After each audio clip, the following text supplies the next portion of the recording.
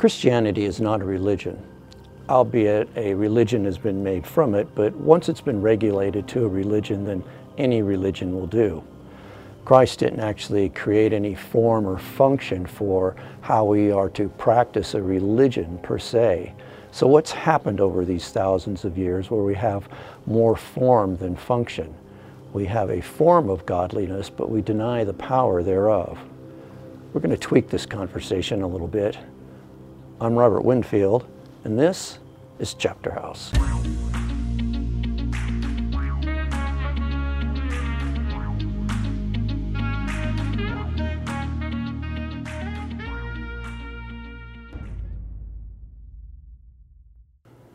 We've had Gallup polls since the 1930s.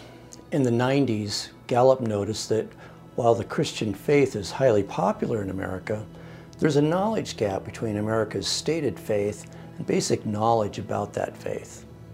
In Hebrews, Paul says, in fact, that by this time you ought to be teachers, but you need to be taught all over again from scratch. Paul said this to a group of Christians who had been born again for some time, yet they had not progressed spiritually. They were, in a way, majoring on the minors. So given this text, it should be reasonable to think that spiritual progression is not related to a chronological aspect. 20 years as a Christian doesn't equate to 20 years of spiritual growth. So what's the issue here? The spiritual growth line shouldn't be flat. We should always be climbing up and to the right. God teaches us in almost every book in the New Testament the importance of growing spiritually. In fact, we have quite an extreme scripture to back this up. Ephesians 4:13 through 14. No longer be children, but develop and mature to the standard of Christ's own perfection and the completeness found in Him. Here we have the expectation to mature to the standard of Christ's own perfection and completeness. I mean, wow. Evidently, if it wasn't possible, we wouldn't be held accountable. Totally unreasonable and totally unnegotiable. You can't really get around this. Ephesians lays out our capacity. If we look at the demoniac of Gerasenes, we see he had 2,000 to 6,000 demons inside of him. That also shows us our spiritual capacity. Can you imagine being that full of the Holy Spirit? We have the capacity to so much more than we can ask or even think. However, many today have switched to a sort of autopilot in their spiritual walk. A plane on autopilot will run a flat line until it runs out of gas and slowly but steadily runs aground. This type of posturing leaves us liable to be influenced by the world and its ways. Until you've turned towards the kingdom, you haven't yet turned your back on the world. In the Bible, we see people turning away from the ways of God for just a taste of the world, like Israel coming out of Egypt. They were born again into a new world and a new way, but still they had tons of baggage. The biggest issue that God had with their baggage is that they refused to get rid of it. While being free on the outside, they were still bound on the inside. He took them out of Egypt, but he couldn't remove Egypt out of them. The people's biggest cry was to give up and go back to Egypt eating leftover boiled meat, cucumbers, and onions. Remember, they could go into the promised land, but rejected that notion. So now they had to wander around in the desert, and they died in their tracks. What God wanted for them was not on their radar.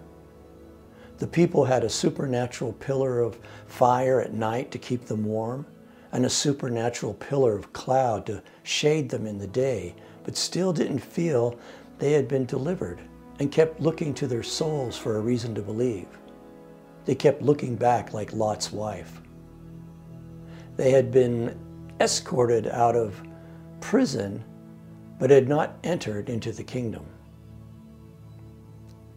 But where did we see this type of behavior before Exodus? Genesis 25. Esau trades his birthright, or the entire blessing, for a bowl of soup. He wasn't under duress, and nobody was forcing him. He did it willingly. Where do we see this again? The prodigal son. The prodigal son leaves his birthright and blows all his cash and ends up in a trough of pig slop. His brother, who had the birthright, had no idea how to access it, appreciate it, or realize it. He complains to his father that, "You never give me anything," to which his father counters with, "Everything I have is yours." So what are we forfeiting by not entering into the kingdom of God? What do we find so alluring and fascinating with the world, its media, society, culture, and technology, compared to God's system?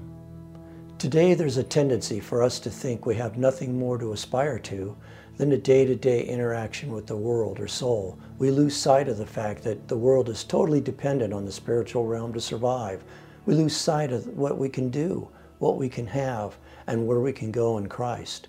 There's a chasm between what we believe and what we know about and desire about that belief. Many of us have been escorted out of darkness, but have not yet entered into the light. We have not gone through the door. We stand on the threshold, peering into a mirror, forgetting who we are.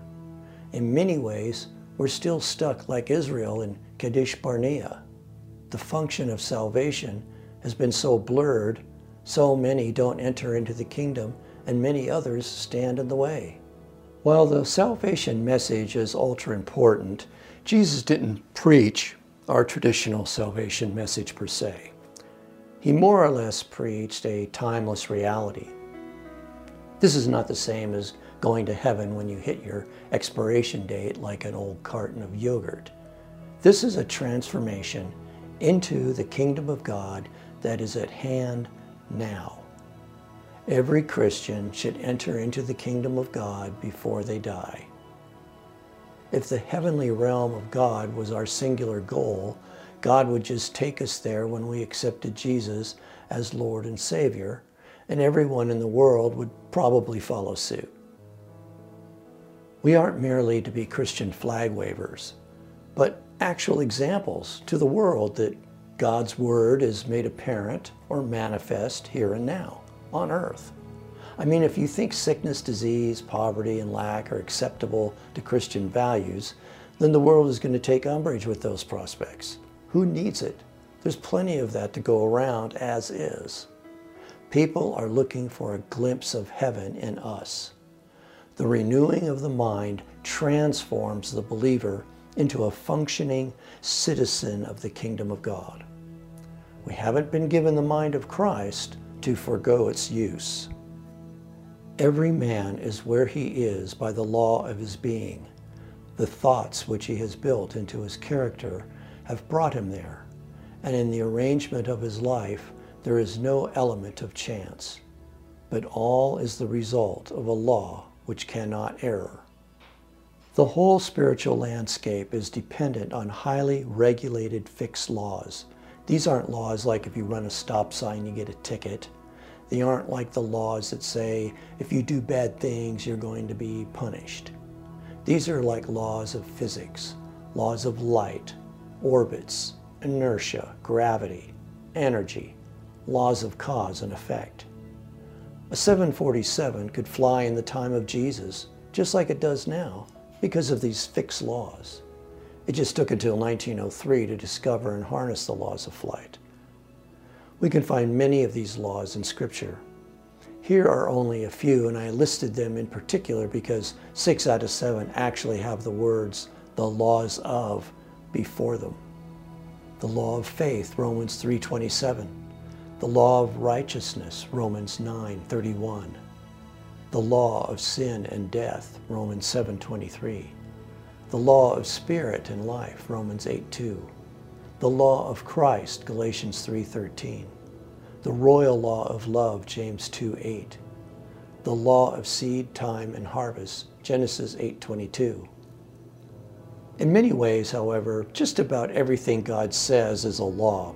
If he says he changes not, then that's it. If he says, I'm the God that heals you, that's it. Scriptural laws are absolute. Nothing in the universe affects them. Let's look at the Oxford Dictionary. A law is a particular phenomenon that always occurs if certain conditions are present. We create, knowingly or unknowingly, conditions that become a catalyst for things desired or undesired. The curse without a cause will not come. These laws separate religion from relation. Religion will deny or ignore them, and the truth becomes a stranger. Relationship with God will cultivate them. They become the entire essence of our covenant with God. God's word is his bond. It's within these laws that we shrink or expand our spiritual response to God and his global agenda.